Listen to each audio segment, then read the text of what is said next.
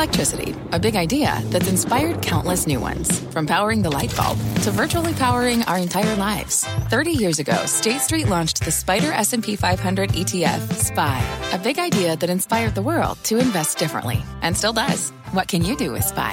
Before investing, consider the fund's investment objectives, risks, charges, and expenses. Visit ssga.com for a prospectus containing this and other information. Read it carefully before investing. SPY is subject to risks similar to those of stocks. All ETFs are subject to risk, including possible loss of principal. Alps Distributors, Inc. Distributor. Homes.com knows that when it comes to home shopping, it's never just about the house or condo. It's about the home. And what makes a home is more than just the house or property. It's the location and neighborhood. If you have kids, it's also schools, nearby parks, and transportation options. That's why Homes.com goes above and beyond to bring home shoppers the in-depth information they need to find the right home. And when I say in-depth, I'm talking deep.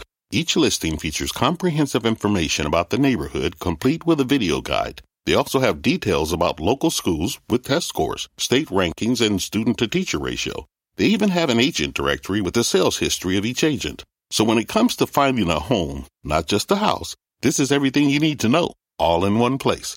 Homes.com. We've done your homework. My mission is simple, to make you money. I'm here to level the playing field for all investors. There's always a bull market somewhere, and I promise to help you find it. Mad Money starts now. Hey, I'm Kramer. Welcome to Mad Money. Welcome to Kramerica. I'll be one of my friends trying to make you some money. My job is not just to entertain you, but to educate and teach you, so call me at 1-800-743-CBC or tweet me at Jim Cramer. Sometimes there's just too much good news to ignore. And that's how I'd explain today's rally. Dow gaining 183 points, S&P advancing 0.92%, NASDAQ jumping 1.41%, all coming from much lower levels. Now, one of the most infuriating aspects of this market, at least for the last couple of weeks, is that nothing seemed to matter except for bonds.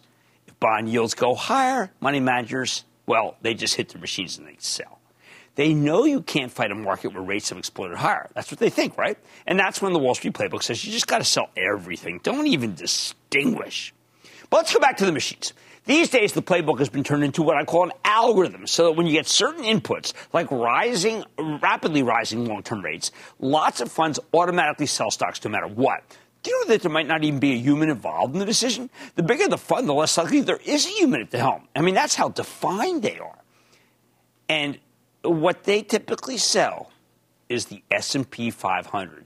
The entire bundle of 500 stocks, usually through what's called a commodity future. So no major stocks get left out because it's the asset class they want to bet against. The portfolio managers who trade like this don't pick and choose what they sell. They don't say, let's sell the S&P futures, except for those 40 stocks I think are actually pretty good. They just sell everything. They don't even want to distinguish. Why? Because they don't get paid enough to try to distinguish between the good and the bad. And in many ways, individual stocks are just too small to matter. They regard stocks as commodities. They're like corn or soy. Right?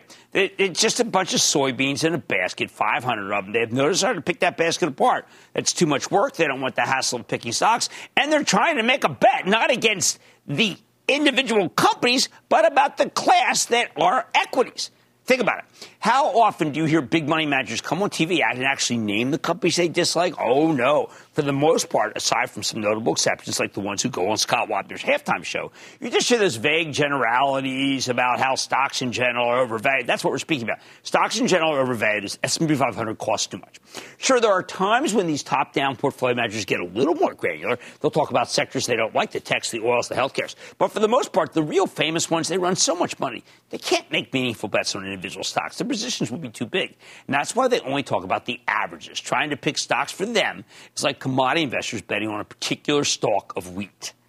Now, on down days, like we had last week or yesterday before the turn, the stocks as commodities analogy really does work. When the market's getting hammered, pretty much everything trades together, and it feels like a waste of time to distinguish among the grains of stock. Oh, look at that grain of stock that is General Mills. That did well. Oh, the grain of stock that is Clorox. Ooh, that was up. Oh. But then you got to say to yourself, what happens when bond yields actually go down, as they did today, and the stock market finally catches its breath? What happens when Jay Powell comes to Capitol Hill for his confirmation hearing and doesn't go on the anti-inflation warpath? Nothing about how we need lockstep rate hikes to break inflation and might need 4 of them or more. Instead, he says it'll be data dependent like the old days. Because maybe once we get over COVID, there could be a cool down in inflation. And that's what happened today. And it made us want to see what is worth buy. We see the trees through the forest, so to speak. And it turns out that while the forest was looking pretty terrible, there are enough healthy trees that it makes sense to do some buying. So let me give you some concrete examples of what's been going on in the basket as we just traded it as a unit. First this morning, Morgan Stanley raised its price target for a company we all know called Amazon from $4,000 to $4,200. It's based on something I felt pretty thin, the number of engineers it has. Apparently, there's so many engineers working at Amazon, it must have some other bets that could be worth fortunes. As it is, Morgan Stanley says Amazon gained a lot of North American retail market share and had a solid holiday season. Given that many individual retailers didn't have such good Christmas numbers because of Omicron, and yet the consumer's flush, it makes a ton of sense that Amazon must have had a terrific quarter. So now the stock is zooming, and I've got to tell you something. It is about time. This company at 3,307, up 2.4%, is still 400 points below its high. Second, Apple. All right. Now, we've had multiple research notes in the past few days that indicate Apple had a really good holiday season, not to mention excellent Chinese sales. But that kind of data hasn't mattered. Apple stock was getting dumped along with everything else. It's a part of the S&P. And remember, to many money managers, it's just a few kernels in a bushel of corn. All right, not one kernel, a lot of kernels, but it's still just a kernel. It finally mattered today, though, and the stock had a nice bounce. It did, I'd say, I don't want to say it was against what the S&P did because the S&P went up. But let's just say when the S&P was still doing nothing, it started to go higher. It was a kernel of recognition. Third, right now, J.P. Morgan's having a gigantic healthcare conference. For the most part, these companies are having tremendous quarters. Over and over, we've heard companies saying terrific things. It hasn't mattered, though, because even though the healthcare's got dragged down by indiscriminate selling, well, this is a huge sector. And for nearly all the stocks to have good things to say and raise numbers should not be overlooked. But it was overlooked. That's kind of nuts. But again, they're part of a bushel. We like Zoetis, the pet and livestock care company, on later in the show, but that wouldn't matter. You could have like a whole grain, giant box of grain. You wouldn't see Zoetis from Adam. Or how about the two talks that NVIDIA gave last week? Do you know they gave two? They told you how well gaming was doing. It's right on the web. And how data centers are going. And how fast the selling's been. And indicators, they indicated this quarter might be better than expected. It was completely ignored. Then there's AMD's Lisa Su, who gave you a terrific roadmap at CES last week that shows that things could be excellent for the chip maker for multiple years. It was driving me crazy that no one even seemed to even listen. Again, to a lot of the hedge funds, though, these stocks are just pieces of corn, indistinguishable from any other. On a day like today, though, those guys aren't in control. Six, we all know Boeing's been in trouble, right? But today we learned that 737 MAX, the numbers for 2021, turns out they weren't that bad. Now, they're not a lot better than expected. But think about this. If travel comes back and the airlines need more capacity, they could see a big uptick in orders. So the stock goes up $6, but there could be much more to it, which is why we're holding for our travel trust. Again, no one cared when this stuff came out when the market was still down and people yawned. Why? Because Boeing's part of the S&P. But when the interest rates calmed down, Boeing went to the fore. Of course, there will always be some companies that do disappoint. We've seen a bunch of retailers report weaker than expected numbers for December, the most important month of the year, by the way. But we're also hearing that January, usually not an important month, but it's been a barn burner for many companies. And the earnings estimates are being lifted for 2022, not cut, because inventories are so lean and there's no post-Christmas promotion. Now, if you're a huge portfolio manager who only thinks in terms of asset classes, because anything more granular than that is too microscopic to matter, then maybe you don't care that Costco had a fabulous month, or GE's been upgraded by multiple firms, or CVS just pre-announced much better than expected numbers. To these big-time portfolio managers, people like me who try to distinguish among the individual companies are a waste of time and are wasting their time. They see us as small thinkers, Lilliputians even, looking for valuable quarts of oil in a 55-gallon drum. But to you and the millions, hundreds of millions of people who don't trade stocks like live cattle or soybean futures, it absolutely does matter. It should matter. It always will. The bottom line, when bonds finally go in the right direction and J-Powell stays thoughtful, we get ourselves a stock picker's market like we had today. You have to be ready for these because the stock market that dies by the bond market sword can also prosper from it. David in Florida. David. Booyah, Jim. Booyah, David. So I'm a member of your investing club, and I read a lot how much you love Chevron, but I also want to ask you about Exxon. Well, I don't blame you. And first, I'm glad you're in the club, David. We're getting ready to do some really exciting things, including some videos. Now, it is very difficult to distinguish Exxon from Chevron because they're considered to be both great companies. Now, Exxon is a lot more troubled company. And it's been going up, and Chevron's much less, and it's better growth, and it's been going up. We own Chevron because we like the balance sheet, we like the dividend, we like the buyback. Exxon's been troubled on the buyback. Well, let's just say Exxon's balance sheet has been stretched. And one look at the dividend, even up here after this amazing run from Chevron, Exxon is yielding 4.9 and Chevron is yielding 4.1, even though Chevron has had just gigantic move. Let's stick with Chevron. Justin in California. Justin. Jim, greetings from sunny San Diego. Oh, good to have you. Here's the situation. I made an absolute bundle by getting in on Tesla early. And I'm thinking that right now might be a really good time to diversify. I'm a huge fan of the EV sector, and I'm wondering what would be your top 5 EV companies aside from Tesla? Okay, well, I mean, what I've been saying, just so we're clear, is that EV is a very, very crowded field. I mean, there are so many battery companies. There's so many companies that make the stuff within a battery. There's so many companies that are just kind of just out there making metals like MP. So what I've simplified things and just say, look, own Tesla. They're the number one. And if you want what's on the come, then do what we did in Action Alerts and buy Ford, which has a very electrified group of fleet coming out next year, and it'll be more and more electrified. And I think that unlike most of the companies that have EV vehicles, theirs are going to sell well. All right, sometimes there's just too much good news to ignore, and that gives you a stock picker's market where we look through the bushel and find what's great to own. Mad Money tonight. Healthcare is taking over the farm. Fresh off the company's presentation at the J.P. Morgan Healthcare Conference, I'm getting the latest in healthcare for analysts with the CEO of Zoetis, which is one we've liked for a long time and is very inexpensive versus where it was not that long ago. Then after a couple tough weeks for the NASDAQ, could today's bounce be a sign of what's to come, or is it just a flash in the pan? I'm going off the charts to find out. And BioMarin popped today after releasing data on one of its phase 3 treatments. And I'm getting the latest on the results with the company's top brass. So stay with Cramer.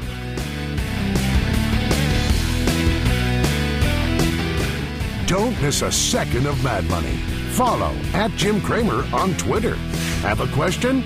Tweet Cramer. #MadTweets. Send Jim an email to madmoney@cnbc.com or give us a call at 1-800-743-CNBC. Miss something? Head to madmoney.cnbc.com. Take your business further with the smart and flexible American Express Business Gold Card.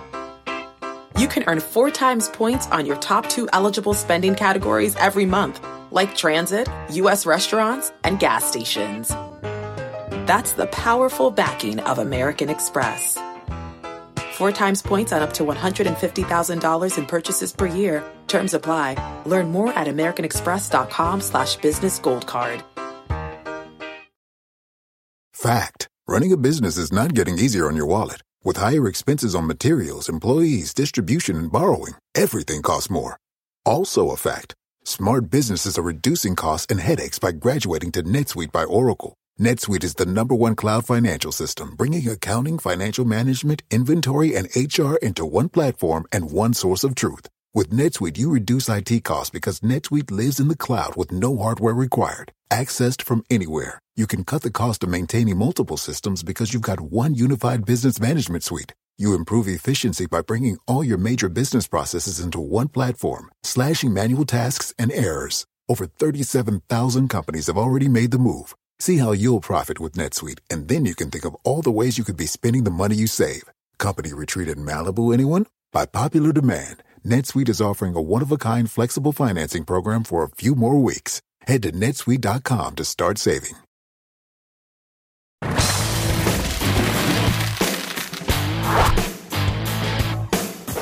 Now that so many quality stocks are down big from their highs, you got to be ready to buy the good ones that work in this new environment. While there are a lot of losers that did deserve to get the boot, Also got plenty of babies that got tossed out with the bathwater. Consider the case of one of our longtime favorites, that's Zoetis, which makes drugs, vaccines, and diagnostic equipment for both pets and livestock. Healthcare is not just for humans. Here's a stock that's been a fabulous long-term performer. Came public at $26 roughly 8 years ago. Is now at $212. But this thing was at $249 just a couple of weeks ago. Zoetis has been crushed along with so many other high-quality growth names, even though it's got real products, real profits. Plus, if you're worried about a Fed-mandated slowdown, this is precisely the kind of recession-resistant stock you want to own. Now, at the big J.P. Morgan Healthcare Conference, Zoetis told a very compelling story about its superior growth rate and superior margin expansion, fueled by the humanization of pets. We're going to focus on that, and rising demand for meat from emerging market countries. I'm a believer. You know that since it came public. Don't take it from me. Let's dig deeper with Kristen Peck. She's the CEO of Zoetis. Hear more about her vision for the future. Ms. Peck, welcome back to Mad Money. Well, thank you for having me, Jim. It is great to be back and certainly to be talking about our three favorite topics, pets, meat, and the human-animal bond. So thanks for having me. Absolutely right. Now, the last time I saw you was before the pandemic, and I think things have changed radically in the pet market, so to speak, in what have happened to pets since people have been cooped up at home and what they do. How much has it impacted Zoetis that the level of care of pets and the number of pets that have been adopted has really skyrocketed? Absolutely. There has absolutely been a boom in the pet market, and a few things are driving that. As you mentioned, more people are adopting more pets. More of us are staying home with our pets, so we're noticing every limb, every itch, and every whimper. But I think the really important long-standing trend is who's adopting these pets, which is 50% of these pets are now adopted by millennials and Gen Z, and they're much more involved in the care of their pets.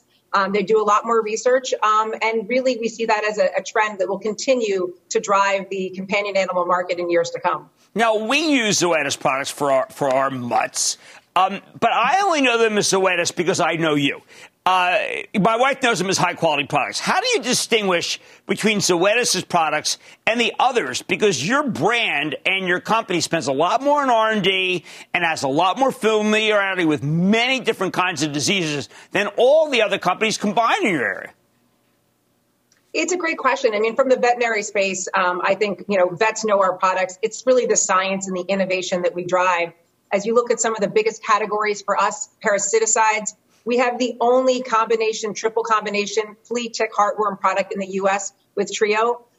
You look at Derm, Apoquel, Cytopoint. In Europe, our pain mAbs, which we're super excited about. But I really think we're investing a lot more, to your point, in doing direct-to-consumer advertising in the U.S. and in markets around the world to build that brand awareness with the pet owner so they know the value they're getting when they invest in Zoetis products.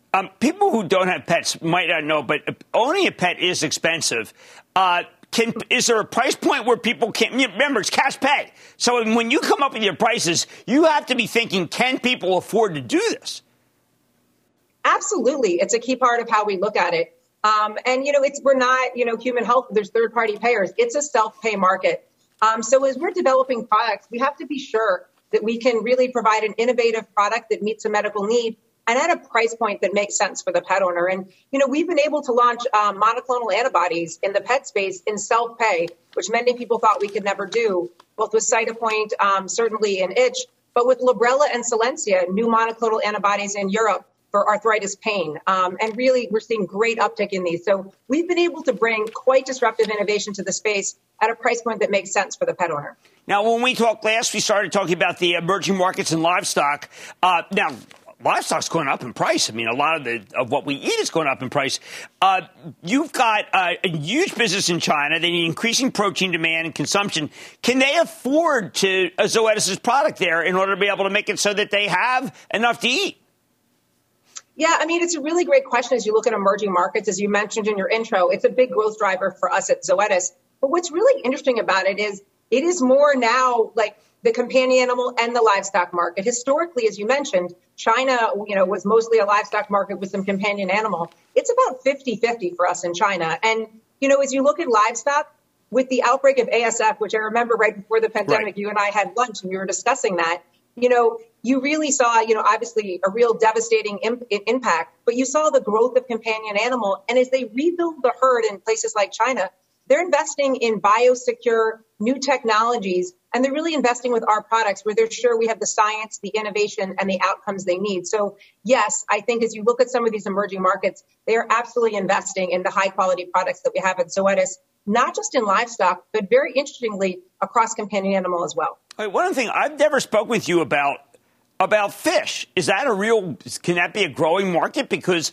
obviously we all think that we've all learned that in our diets you have to have it.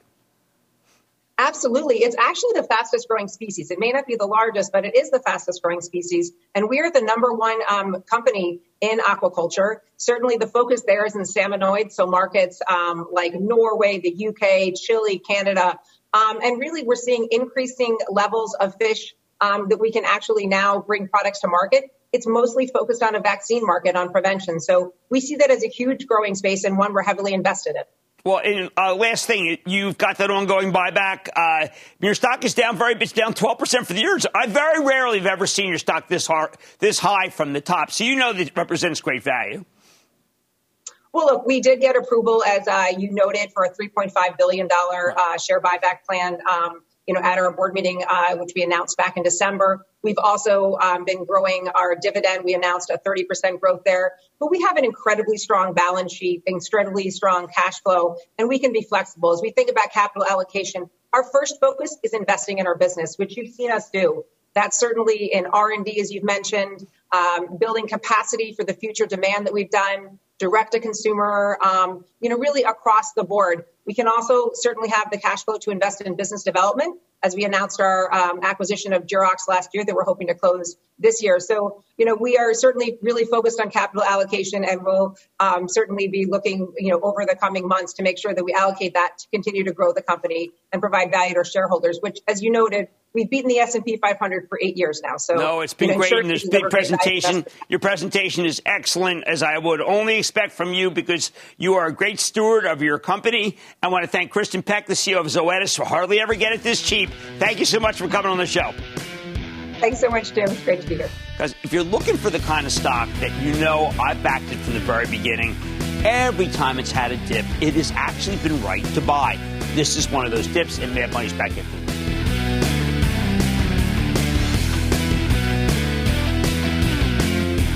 Coming up, tackle the technicals. Cramer takes a crack at the NASDAQ. Off the charts. Next. People today can spend half their lives over 50. So it's good to be financially ready for what's important to you as you get older, like a family vacation. Or starting your dream business. Welcome to Connie's Coffee. How may I help you? AARP's trusted financial tools can help you plan for whatever your future holds. That's why the younger you are, the more you need AARP. Start planning today at aarp.org/moneytools. When you're hiring, the best way to search for a candidate isn't to search at all. Don't search, match with Indeed. Indeed is your matching and hiring platform with over 350 million global monthly visitors, according to Indeed data, and a matching engine that helps you find quality candidates fast. Use Indeed for scheduling, screening, and messaging to connect with candidates faster. Plus, 93% of employers agree Indeed delivers the highest quality matches compared to other job sites, according to a recent Indeed survey. Leveraging over 140 million qualifications and preferences every day, Indeed's matching engine is constantly learning from your preferences. Join more than 3.5 million businesses worldwide that use Indeed. Listeners of this show will get a $75 sponsored job credit to get your jobs more visibility at Indeed.com/madmoney. Just go to Indeed.com/madmoney right now and support this show by saying you heard about Indeed on this podcast. Indeed.com/madmoney. Terms and conditions apply. Need to hire? You need Indeed.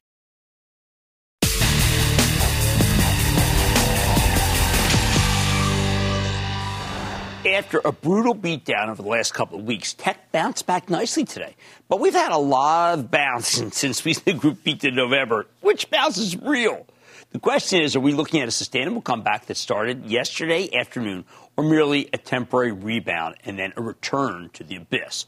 When the market's this volatile, you know what I like to do. I like to take my emotions out of the equation because it's easier for your feelings to lead you astray when any of the averages are seesawing the way the NASDAQ's been seesawing. That means we need to fall back on something more empirical. which is where the technicals come in. Remember, I don't agree with all the people who measure the technicals, but I want you to see them yourself. So tonight we're going off the charts with the help of Carolyn Borodin. She's a brilliant technician whose work you can now find at CarolynBorodin.academy and also ElliottWaveTrader.net in order to get a better read on the NASDAQ 100. That's the 100 largest non-financial stocks in the NASDAQ composite. Now, roughly a month ago, Borodin warned us that this tech-heavy index was headed for a make-or-break moment. Take a look at the NASDAQ 100's daily chart, okay? For 4 weeks ago, she told us that the NDX had a floor of support between 15,400 and 15,500. As long as that floor held, Borodin predicted that this index could resume its uptrend. But if the floor broke down, she'd have to get a lot more bearish because the downside could be enormous. Now, going into late December, the NASDAQ 100 caught a nice seasonal Santa Claus rally, which is something that we predicted with Mr. Williams, Larry Williams, not that long ago, bouncing off the floor. But Borodin points out that even when it was rebounding, it never reached her full upside price target, didn't get up here. Instead, it took a major turn for the worse there, one that her method did predict. Now, remember, Borodin likes to measure past swings in a stock or an index and then run them through the prism of Fibonacci numbers. That's a series of ratios discovered by the medieval godfather of mathematics that repeat endlessly in nature, pine cones, shells. And for some reason, look, I'll never be able to explain it, but Fibonacci ratios do show up all over the stock market, too. We don't need to know why it works. We only need to know that it's got surprising amount of predictive power, like how she knew that if it didn't get here, it would go there, which was a total home run call. When Borodin measures the duration of a rally or a decline and then applies these Fibonacci ratios, she can identify key dates where a security is more likely to change its trajectory. The NASDAQ 100 ran into a cluster of these Fibonacci timing cycles at the very end of December, and sure enough, the index peaked on the 28th before rolling over in the new year. Right there. So what do we do now? The rollover is accomplished. Yesterday, the NDX temporarily broke down below its critical floor of support on an intraday basis. Right there, okay? Although it finished the day above that level. At this point, Borodin says we need to look for the next important set of price parameters, along with any timing clues that could help us predict when the brutal decline will run its course.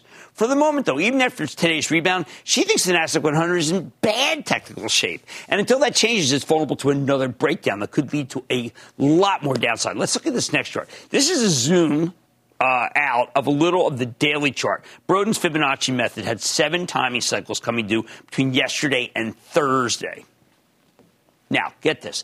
In other words, the same method that predicted a possible peak at the end of December, all right, so in other words, she knew it would go down, also predicted a possible low sometime this week. And that's exactly what happened yesterday. The NDX opening down big before finishing the session up very slightly. Then we got some nice follow through today. So she thinks that there's a real possibility that this tech rebound could have legs. That's really important. But for all we know, that just means it will last as long as the last tech rebound in late December, which petered out after a week and a half. NASDAQ 100 is swiftly making new lows. All right, how about price levels? Check out the NASDAQ 100 daily chart over the last 12 months. Borodin notes that the recent breakdown here is already getting close in size. And here we take a look. We're going to be looking here, close in size to some of the previous declines. So there we got these declines. You can see the declines have been very severe when they happen. Now, this is a concept known as symmetry. Big moves often repeat themselves, the big ones, okay? In a rational stock market, that would almost never happen, but this market's never been rational. If you look at these red symmetry lines, based on the scale of the prior declines, Borodin thinks the NASDAQ 100 could have a new floor of support between 15,000 and 15,162. And there's the floor. It's worth pointing out that we bottomed yesterday at 15,165 before rebounding nearly 450 points to the low. As long as that floor support holds, Borodin thinks you can view this move at least as a tradable bounce. That's really important because a lot of people feel like, okay, we just had everything. She's saying, no, it could be tradable. It could be more than this. However, even if the NASDAQ 100 is rebounding off its floor support, Borodin says you shouldn't assume that it will simply resume its long-term uptrend and cruise to new all-time highs. This index is currently below its 50-day moving average. That's the green line. See, fell there. Can you see that? The red and the blue below it? And that is the kiss of death for most chartists. And there are a lot of money managers out there who follow these charts, even if they won't always admit it. And they would be selling this bounce today because of that. Meanwhile, Broden's favorite buy-or-sell trigger involves watching the 5-day exponential moving average and the 13-day exponential moving average, or instead of counting days, you can watch 30-minute periods. When the 5-day crosses below the 13-day, that's one of our most reliable sell signals, and right now it's very much in effect for the NASDAQ 100. 5-day is blue, 13-day is red. Obviously well below it. Still, she thinks this relief rally could go further. That's what's important for us right now. And if there's real follow-through, she might reassess and get more bullish. But you might want to use any additional strength as an opportunity to sell some tech.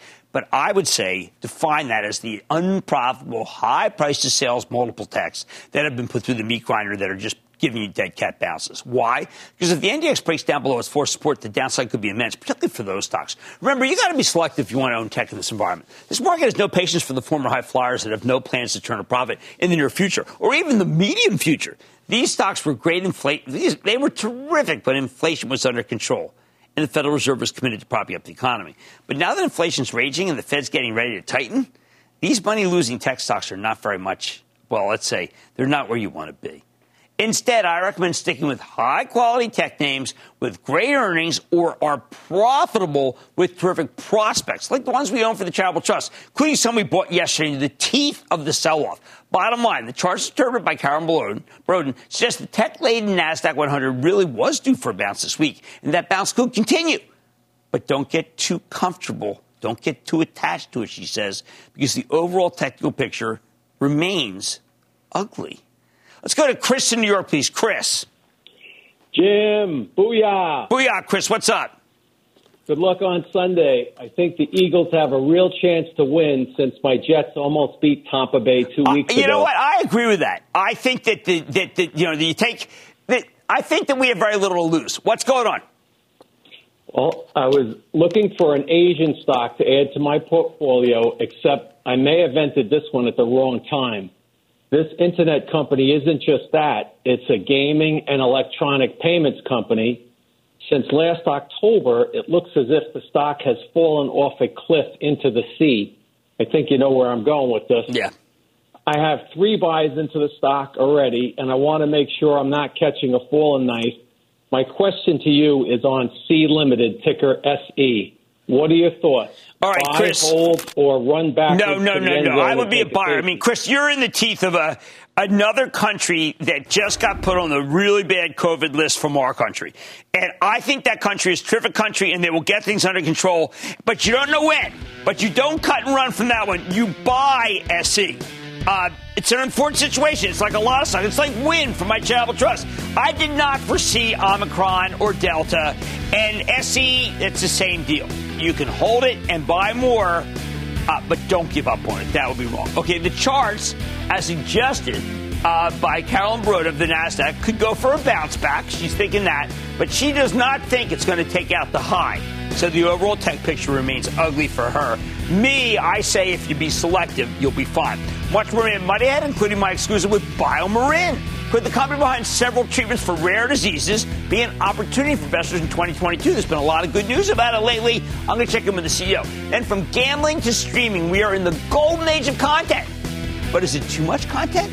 I'm surveying the home entertainment space. And all your calls rapid fire in tonight's edition of the Lightning Round. So stay with Kramer.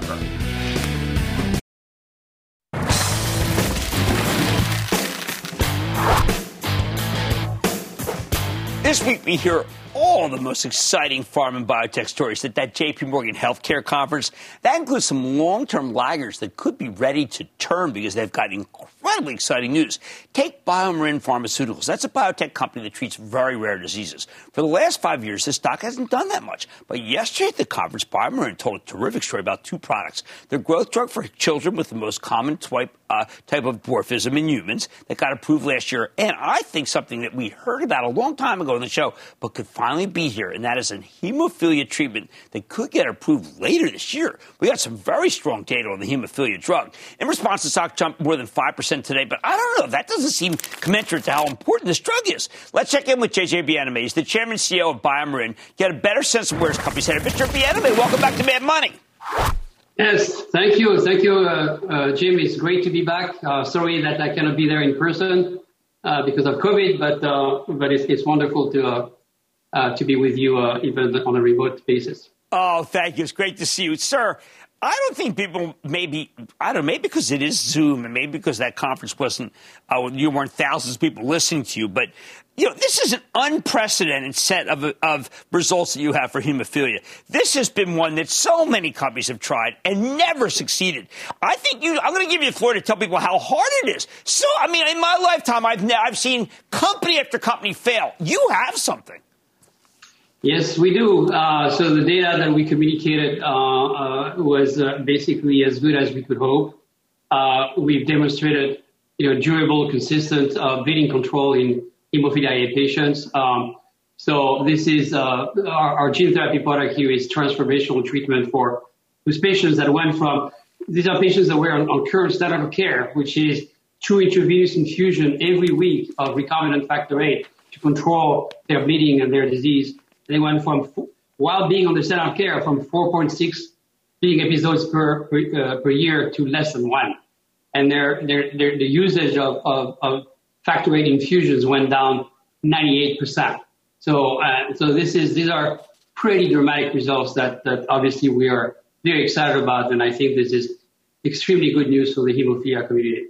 Now, let's understand, I'm used to having extraordinary rare, smaller population drugs that you've done so well for people. This actually has a little bit larger population. So I know you're not varying from your strategy, which is fantastic. But there are a lot of people's lives who are going to be made very, very different because of BioMarin on this.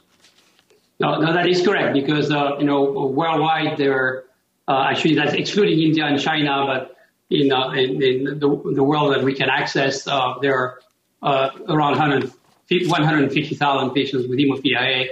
60% of them are severe. This is the population we are going to be addressing initially. So this is going to have a pretty significant positive impact on the hemophilia community. And what they've been using, as I know from people who've had it, my friends, they use this factor VIII. You are 85%. It was reduced by 85%, demonstrating much greater superiority to the current standard of care. That is correct. Yes. So that was the way we designed the study. And by the way, this is the largest gene therapy study ever done in history. 134 patients. Right, and I just think that the standard of care will change. By next year, if I'm right, everyone will go and buy Marin's drug. Well, it might take a little longer than that, but we are ready for it. We have manufacturing capacity for 10,000 treatment patients, for treating 10,000 patients per year, and we can increase from there if necessary. So we've been preparing for this for years, and we are really excited. In the meantime, you also had some terrific dwarfism drug. I know that's a broad rubric name. I don't want to confuse people, but the expectations here were good. You did better, and that's going to continue to give you that diversified base of revenue growth that's been so terrific for shareholders. No, that is correct. So now we are currently launching that other product called Voxzogo for achondroplasia, which is also the number one cause of human dwarfism. The addressable population, because this would be a drug only for patients under age of 18, is about 24,000 patients in the developed world. We price that drug at about $250,000 per year. So the addressable market here in terms of financials is a $3 billion market plus, and we are the only approved product for this indication, and we're going to be like this for many, many years to come. All right, well, look, I've got to congratulate you. I know years ago you told me, look, we might have something for hemophilia, and I know that it's been intractable, difficult, and a horrible disease. It looks like you delivered more than I ever thought you could. I'm going to congratulate you, J.J. Bienaimé, the chairman and CEO of BioMarin, for an amazing new drug that I hope gets approved worldwide. Great to see you, sir. Thanks, Jim. Great to be here. Look, if you ever known anyone who has suffered from this disease, you know that there really hasn't been anything good. And he came here many years ago and told us that this could happen. It's happening in 2022, and the stock's not reacting appropriately. It should be up more. Mad Money's back after the break.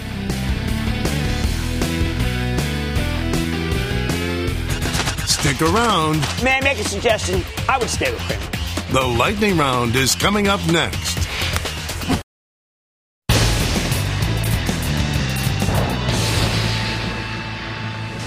It is time. It's up to the light round. Of course, one of those statements. And then the lightning round is over. Are you ready, Ski Daddy? The lightning round is over. Jim in Texas. Jim. Yeah. Hey, Jim. Thanks for all your help. Oh, thank you. I bought this stock late last year with Mad Money. The idea was a more diversified pot play. The ticker is GRWG, Grow Generation. Okay, we very specifically said when that stock got into the 40s that it was done. That there wasn't much more there. We thought it was terrific, but we wanted to take the gain. We felt the bulls make money, bears make money, and pigs, well, they get slaughtered. And it was time to go, and frankly, we've never looked back. Let's go to Adam in Indiana. Adam. Booyah from the Hoosier State, Jim. Nice to have you. I bought this stock last February when shipping stock container rates started to really climb. Stock's up over 100%, but still has a PE under 6 and dividend yield over 20%. Should I add to my position? Ticker SBLK. No, that's a bulk carrier. We don't like any of the bulk carriers. We don't like the oil tankers. They are too inconsistent, and they have too often led to heartache. So we're not involved. Let's go to Suzanne in New York. Suzanne. Hello, Jim. Happy and healthy New Year to you and your family. Oh, thank you, Suzanne. Same to you. What's up? I'm calling about RIVN. That's Rivian, of course. We paid 104 right when after their IPO. Just wondering what your thoughts are. Well, the COO it? just left. Amazon is committed to being able to buy what they have, but also wants to go away. Ford wants to sell its stock, but it won't be able to do it for a couple of months. I don't think the Rivian setup is all that great. I'm sorry, but thank you for the kind words. Mike in Texas. Mike. Jim, greetings from Houston. I've found a small cosmetic healthcare company. Last quarterly report, 50% year-over-year revenue growth. 50% of the revenue is GAAP net income. Share price down about half from the November highs, and PE ratio is now in the low 30s.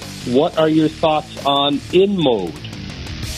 I don't know why that stock fell so much. I think that's a great opportunity. I think it was just one of those babe with the bathwater names. I think that's what I expect our viewers to do, is come up exactly with names like InMode. I think that's a good call. Let's go to Joanne in Florida. Joanne. Yes. Hi, Jim. Thank you so much for taking my call. Oh, you're quite welcome. And for the wonderful advice you provide. Oh, thank you. The financial education you give to so many with your show and the investing club. Anyway, my stock is Rio Tinto. I was looking for a good dividend payer with a low PE and decent earnings. And also, I had read that they had just bought a lithium mine, I think, in Argentina. Look, I've always favored owning Rio. I think it's just a great long-term position. But remember, I also like gold. And I think that this is a good mineral company over the multiple-year time. Don't want to look at it over the short term, and I think you got a good one. Let's go to Carrie in Colorado, please. Carrie. Hi, booyah. Hey, Jim. Hey, Carrie, what's up? Oh, man, I'm so stoked to talk to you. Nothing. I'm an Invest Club member. I'm so grateful for you and everything you've taught me, and I'm interested in investing possibly in Novocure, ticker NVCR. You know, I do not understand. Novocure is one of these companies. It has got, I happen to think that people have just turned on companies that in general are in healthcare that nobody seems to want anymore. They have a revolutionary device that can be used for multiple different areas against cancer, and I think it should be bought right here. It's down a great deal, and I would do some buying. How about Idris in Maryland? Idris. Kramer, my man, how are you? I am doing well. How about you? I'm doing all right. I hope to get your nod on the ticker symbol LICY, the lithium-ion battery cycle company. Oh, man, those are... I would love to just say yes. I really would, because it's down a lot. But this lithium battery area is so controversial with so many players that I have to say, wait a second. It is too speculative for me, period. End of story. Hassan in Georgia. Hassan. Mr. Kramer, how you doing? Thank you for taking my call. I'm doing well. How about you? I'm all right. My question is, what are your thoughts on Atcor Incorporated? Just plain, perfect, metal-bending company that I like. Other people may not like it. Why? Because it's just too boring. I think sometimes boring is good. I like your choice. Let's go to Jim in Nevada, please. Jim. Hey, Jim. Great to hear you, man. Love your show. Thank you. Hey, I got a question for you. Virgin Galactic. I rode the wave last year from 20 up to, I guess I sold about 56. And kind of watched it bounce all the way back down. And I don't know where it's hovering now. Somewhere around. I never liked it. I saw it go up on a short squeeze.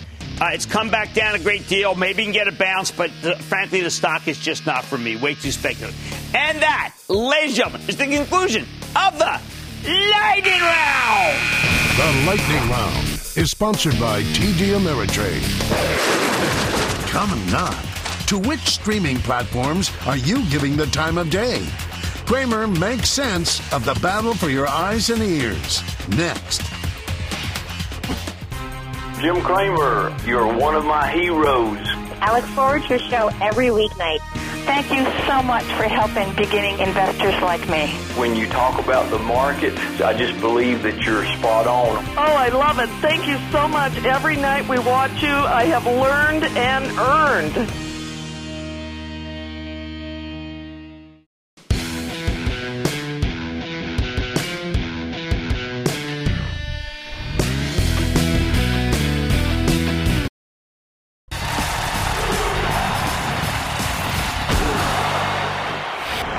You're out of touch, my baby, my poor discarded baby. I said, baby, baby, baby, you're out of time. I know the Rolling Stones weren't singing about the state of the at-home entertainment business in 2022 when they wrote that song a long time ago. But it sure seems relevant today because I think at last we might be out of time to watch more programming. A few years ago when I asked Reed Hastings, the CEO of Netflix, about his biggest competition, he didn't talk about other streaming services or TV stations. He said time will be the real competition. In other words, there won't be enough hours in a day to watch all programming you might like across all of these programs, and we were nowhere near that level. Fast forward to today, from the looks of everyone in the industry, cable companies, video game players, streaming services, the coming metaverse, the TV networks, we may have maxed out. We may have really reached the level where we're simply out of time. It's all kind of shocking, even if we knew it was coming. Yesterday, Take-Two Interactive announced its acquisition of Zynga, a deal investors didn't seem to like because Take-Two is a marquee video game company, while Zynga makes cheap little mobile games that really don't stack up to the beauty of Grand Theft Auto or Red Dead Redemption. However, mobile games are insanely popular with the on-the-go consumers outside the house, and even people who are multitasking, just like how Activision's Candy Crush gets played pretty much everywhere you go. Mobile gaming expands the clock of video game usage beyond what Take-Two can deliver while you're at home. Then there's sports gambling. When you see the promotions these online betting sites are offering, you know millions of people must be watching these games on TV and watching them to the end to find out the final score. That translates again into fewer hours for other types of entertainment. I think the whole industry needs to come to grips with this. Earlier today, when I was perusing the must-read news items by John Ellis, I was struck by a little factoid. Gallup just took a poll that showed Americans read an average of 12.6 books a year. That's the smallest number they've measured since 1990. Now, how much more can that go down to free up more time to watch entertainment companies and their programming? Can they really get more of your time? I'm not sure. We know that when the Omicron strain finishes burning through the country, we'll finally feel immunized, not protected from hospitalization, but actually immunized. And an immunized person is less likely to spend time at home, less fearful. In fact, that person is liable to travel, experiential, which again means fewer hours for at-home entertainment. Meanwhile, at homes, the competition are getting serious about grabbing their own slice of the clock. Case in point, Mayor of Kingstown. All right, we just downloaded this excellent program. It's Paramount Plus, by the way, for the series. My wife says to me, looks like we now have to watch something on Paramount Plus to get our money's worth. Why not? Now, we aren't cord cutters, but our streaming bill's starting to get mighty big, and we don't want to get nothing for something. I think we're finally at that inflection point that Reed Hastings talked about, that inflection point where there just isn't enough time to consume even a fraction of the media you might want. And it's not like we can create more time. Now, I'm sure we're in a situation where there still can be excellent subscriber growth for Netflix internationally, and I do like the company. But I don't want to bet on their domestic business anymore, not with this plethora of programming. Sure, some may be out of touch, but just as definitely, we're all out of time. I like to say there's always a bull market somewhere, and I promise I'll find it just for you right here on Mad Money. I'm Jim Cramer. See you tomorrow. The news with Shepard Smith starts now. People today can spend half their lives over 50. So it's good to be financially ready for what's important to you as you get older, like a family vacation. Or starting your dream business. Welcome to Connie's Coffee. How may I help you? AARP's trusted financial tools can help you plan for whatever your future holds. That's why the younger you are, the more you need AARP. Start planning today at aarp.org/moneytools.